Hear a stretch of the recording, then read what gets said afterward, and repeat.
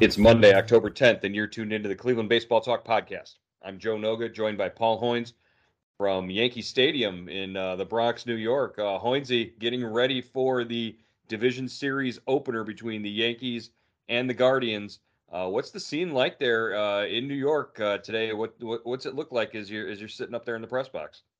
Well, both teams are done working out, Joe. Everybody's had the press conferences, and right now it's empty. You can hear the planes flying overhead from headed to LaGuardia, and but it's a serene setting right now. I don't think it's going to be serene on Tuesday night.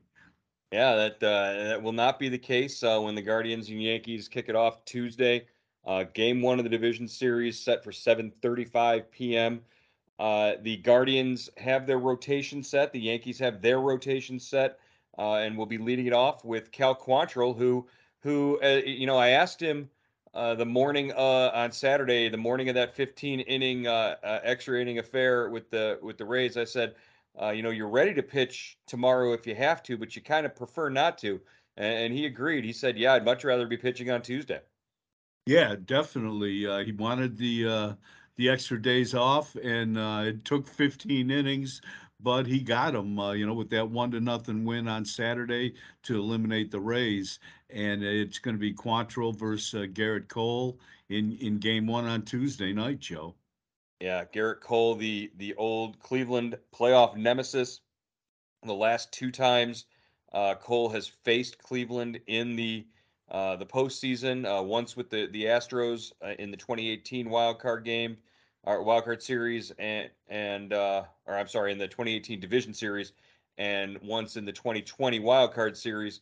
He had 12 strikeouts and then 15 strikeouts, and looked every bit of the dominant ace pitcher that Garrett Cole is known to be.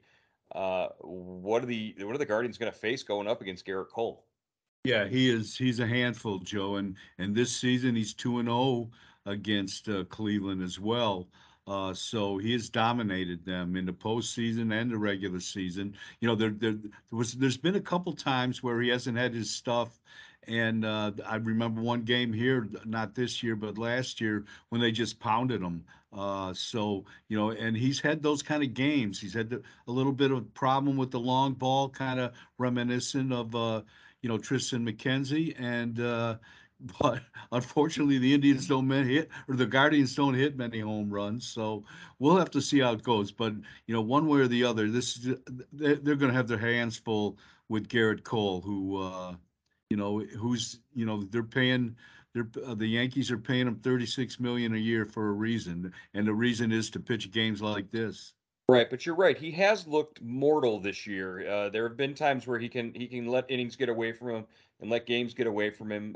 He hasn't looked, just completely unhittable at times. He's if you can work him, if you can, work your plan of attack as an offense against him, and really the Guardians have to be hoping to be able to wear him down early and get him out of the game and get into that Yankees bullpen, which we know is suffered many injuries and some questionable guys in that mix, including Aroldis Chapman, who won't be on the Yankees postseason roster. Yeah, he took a powder, Araldis. He did not show up for a workout on Friday in the Bronx. He was in Miami, and Aaron Boone, the Yankee manager, I guess just said, "Why don't you just stay there? Don't come back." And so he's not going to be on the the ALDS roster, and that is good news for Cleveland because even when he's going bad, which he has been this year, Chapman has kind of owned their soul, in the regular season and in the postseason. Even though Rajah Davis hit that two-run homer against them in Game 7 of the 2016 World Series, this guy, he's dominated the Cleveland Ball Club. Yeah, it's been that way. It seems like ever since that Rajay Davis home run, Chapman, you've got even better against them in 2017, then again in 2020. So yeah, it's a good thing not to have to worry about him. But the starters are what you have to worry about for the Yankees. Nestor Cortez in the second game, he'll be going up against Shane Bieber, and what we saw out of Shane Bieber on Friday, we Guardians fans hope to see that again. The dominant ace look out of Shane Bieber. Yeah, 7 and 2/3 innings against the Rays, 1 run, 8 strikeouts. Just really, really an encouraging performance. Only his second postseason start, and of course, his first postseason start came in 2020 in the 60 game sprint caused by the pandemic, and he got knocked around by the same Yankee ball club. So he might have a little bit of urgency or some revenge in mind when he takes him out Tuesday night. But I think I like the role he's on, Joe. He's like what 12 and or like 9 and 2, 10 and 2 in his last 13, 14 starts. He's been pitching very well, and I expect him that trend to continue. And Cortez, of course, an all-star, had a career year starting for the Yankees. At one time was talked about as a potential Cy Young candidate, but he's a guy who the Guardians had some troubles with. I believe he took a no decision in one of his games, and the other he pitched to a win at Progressive Field in his two times facing Cleveland this year. Cortez can give them a lot to think about and worry about. Great breaking pitches. Really, really a smart pitcher. Kind of sometimes throws below the hitting speed, but has just a really deceptive. He's like with. There's a lot of people in New York that feel he should start Game 1 instead of Cole, but so that's how much they think of him. So it's going to be strength against strength because the best part of the Guardians team right now is that rotation, or it's very very good and next to the bullpen, but and the the Yankees pitch very well as well. That rotation is strong. Yeah, Cortez kind of gives me Oliver Perez vibes, but for out of a starter. He comes at you with the messed up timing and the different arm angles sometimes. Sometimes he'll quick pitch you and delay and hesitate on you, but and the breaking stuff is sometimes really filthy. But he pitches to guys and he doesn't overpower you with stuff. But when he needs to, he can rear back and get you. And then, of course, the third game that'll be back here in Cleveland on Saturday matches Triston McKenzie against Luis Severino. Severino is, I believe, 2-0 against the Guardians in postseason play. This will be McKenzie's second time facing the Yankees. Of course, he pitched against them in 2020 in a relief role in that wild card series. Yeah, and he pitched really well against them during the regular season at home, Joe. Hmm. I mean, he really gave Cleveland their only win against regular season win against Cleveland. So, that's a good sign. And he really pitched well Saturday against the Rays. What, six scoreless with 8 strikeouts. Just looked dominant. Just looked. Everything was working for him. I mean, Carl Willis. Um, Cleveland's pitching coach was talking about him today in the interview room, just how calm he was, during his bullpen. It was that kind of professional calm that comes when, a guy, knows he's good and has his good stuff and it has his confidence. And I think that's the guy we're seeing, coming down the stretch in McKenzie. Well, a win against the Yankees in the postseason would go a long way to making Triston McKenzie into a superstar, even more than what he already is here in Cleveland. Uh, and that takes us to if the Guardians can win a game in the first three and push it to a fourth game, you would get what Quantrill coming back potentially in Game 4 at home, right?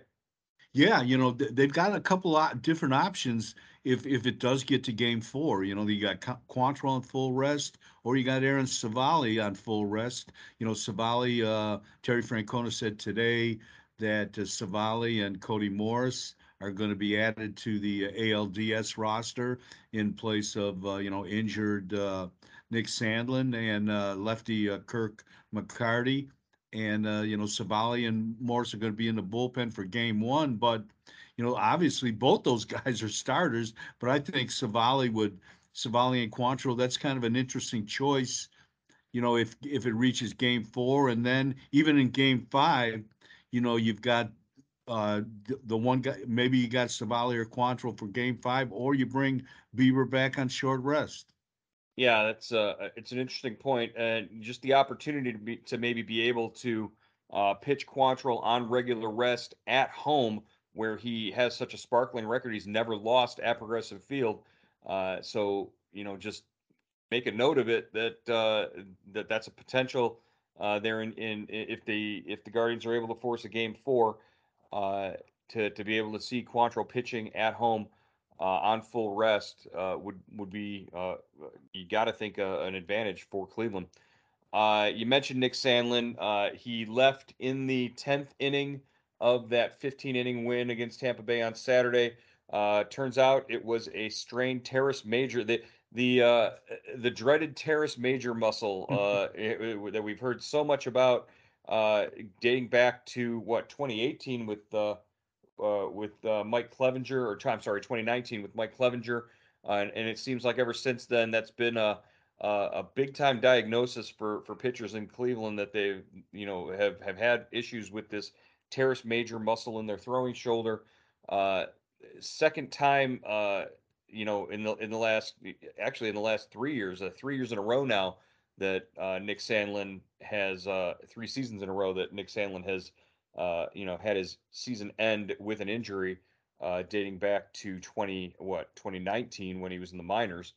Sandlin just did looked like he was throwing fine, and then all of a sudden he's walking off the mound. Yeah, he told me, I talked to him today. He's really disappointed. Um, and he told me he felt it, about two or three pitches into the Emmanuel Margot at bat, and he felt it initially. Then he still retired the guy, on a ground ball, still got him out. But Austin Hedges, the catcher, caught some. He knew something was up, so that's why they went and got him. And Sandlin said it was the same injury as he had last season in August that shut down his season.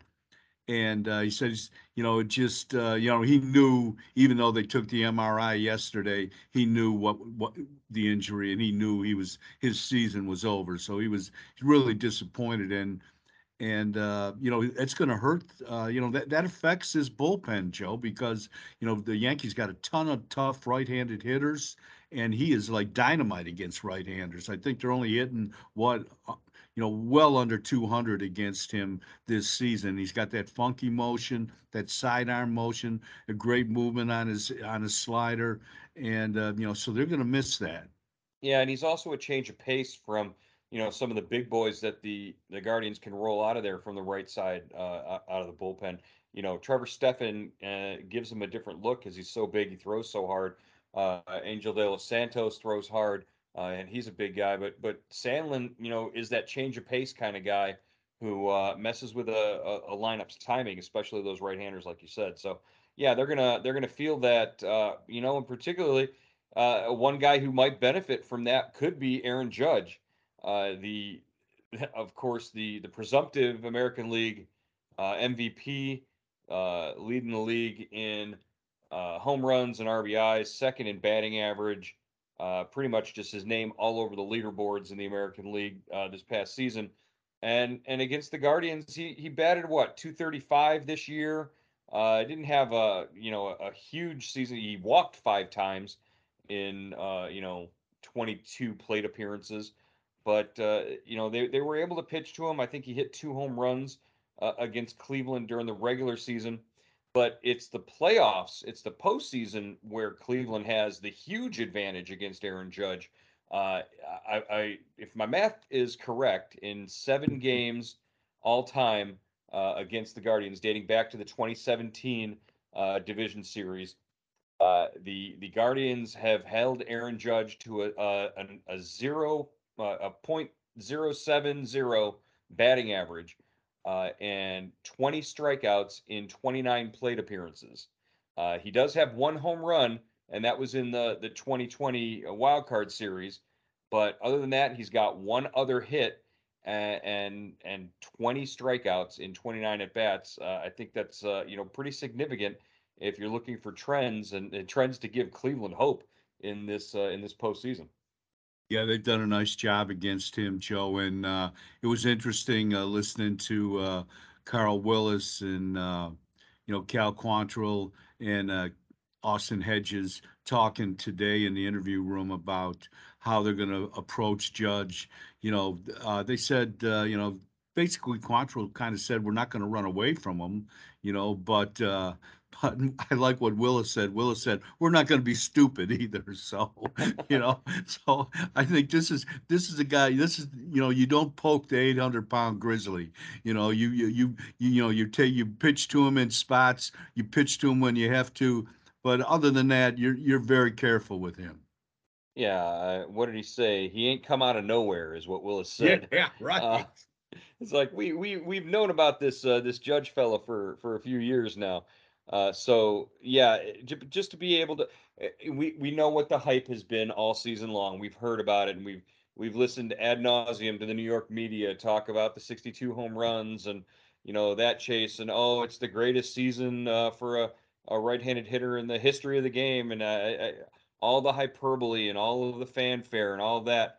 Uh, Judge himself has been able to tune all of that out and just go to work and dominate throughout the year.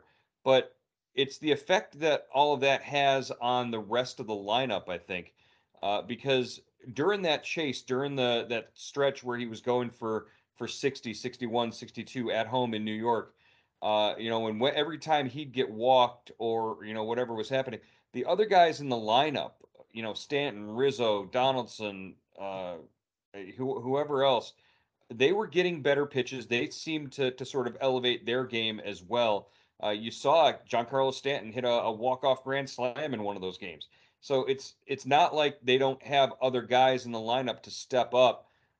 Even if the Guardians decide to pitch and pitch effectively to Aaron Judge, they could still get burned.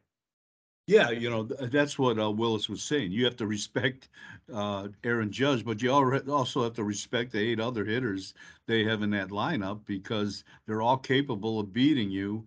Terry Francona was saying something interesting. He said when when the Yankees were banged up, when they had a lot of injuries, they hit Judge leadoff, so they people would have to pitch to him. But now that like the guys you just mentioned, that Stanton and Rizzo are back in that lineup, he they can they're a little more dangerous. They can move him down in the lineup a little bit, and he's not he's so that makes him that whole New York offense pretty dangerous right now. Well, you brought up a word that I'm going to bring up again here and just reiterate it. It was respect. Whether it's a pitcher respecting a hitter or vice versa, or a team respecting another team. The last time the Guardians were in New York, there wasn't a lot of respect going on between the fans and the players on the field, particularly Stephen Kwan and Miles Straw out there in the outfield. There was an incident that was pretty ugly. And that happened in the second game of their series out there in April. It caused a situation where they had to bring extra security into the bleachers for the Sunday series finale. It was something that really stuck with Miles Straw and a few of the players on the Guardians ball club. Are Straw coming out after the game, talking about how the New York fans are the worst in baseball. They're trash, and whatever he said in his comments. Uh, how much of that was still on Cleveland players' minds today as they worked out and as they were available to speak freely about it? Heading into tomorrow's series opener. Yeah, I talked to Quan about it. He said he knows he's going to hear the fans on Tuesday night. He said it seems like it happened a year and a half ago, but he knows that's they'll probably remind him of that. I did not get a chance to talk to Miles Straw. I didn't see him in the locker room. Uh, but I'm sure Terry Francona addressed it. He goes, "It wouldn't be Yankee Stadium if the fans didn't get on the opposing players." Um, but he also added, "It's going to have nothing, absolutely nothing to do with the outcome of the series." Yeah, I think that's the high road approach. I know for certain that whatever they say publicly, whatever the forward face of their response to that whole incident is, they're still you're not human if that doesn't affect you in some way, and you don't use that as some sort of motivation in going back there and wanting to sort of stick it to them. And the best way to do that is to come out, get on the board early and shut the fans down and give them nothing to cheer about. Yeah, and Kwan, I think it would be nice to see Kwan. He didn't have a great series against the Rays. They really pitched him well, and he's got to get on base, to start this offense. And this would be a good time to start doing it. Maybe just a little bit of a lull uh, that he hit, and the Rays pitched him very well. But maybe. This would be a good time to, as you said, Joe, get a little revenge against the Yankee fans. Well, we can't wait to see what the result of that is, and what happens when they get across the line there and get going on Tuesday night. Hoynesy, we'll look forward to all of your coverage from Game One, and we'll talk to you again tomorrow here on the Cleveland Baseball Talk podcast. All right, Joe.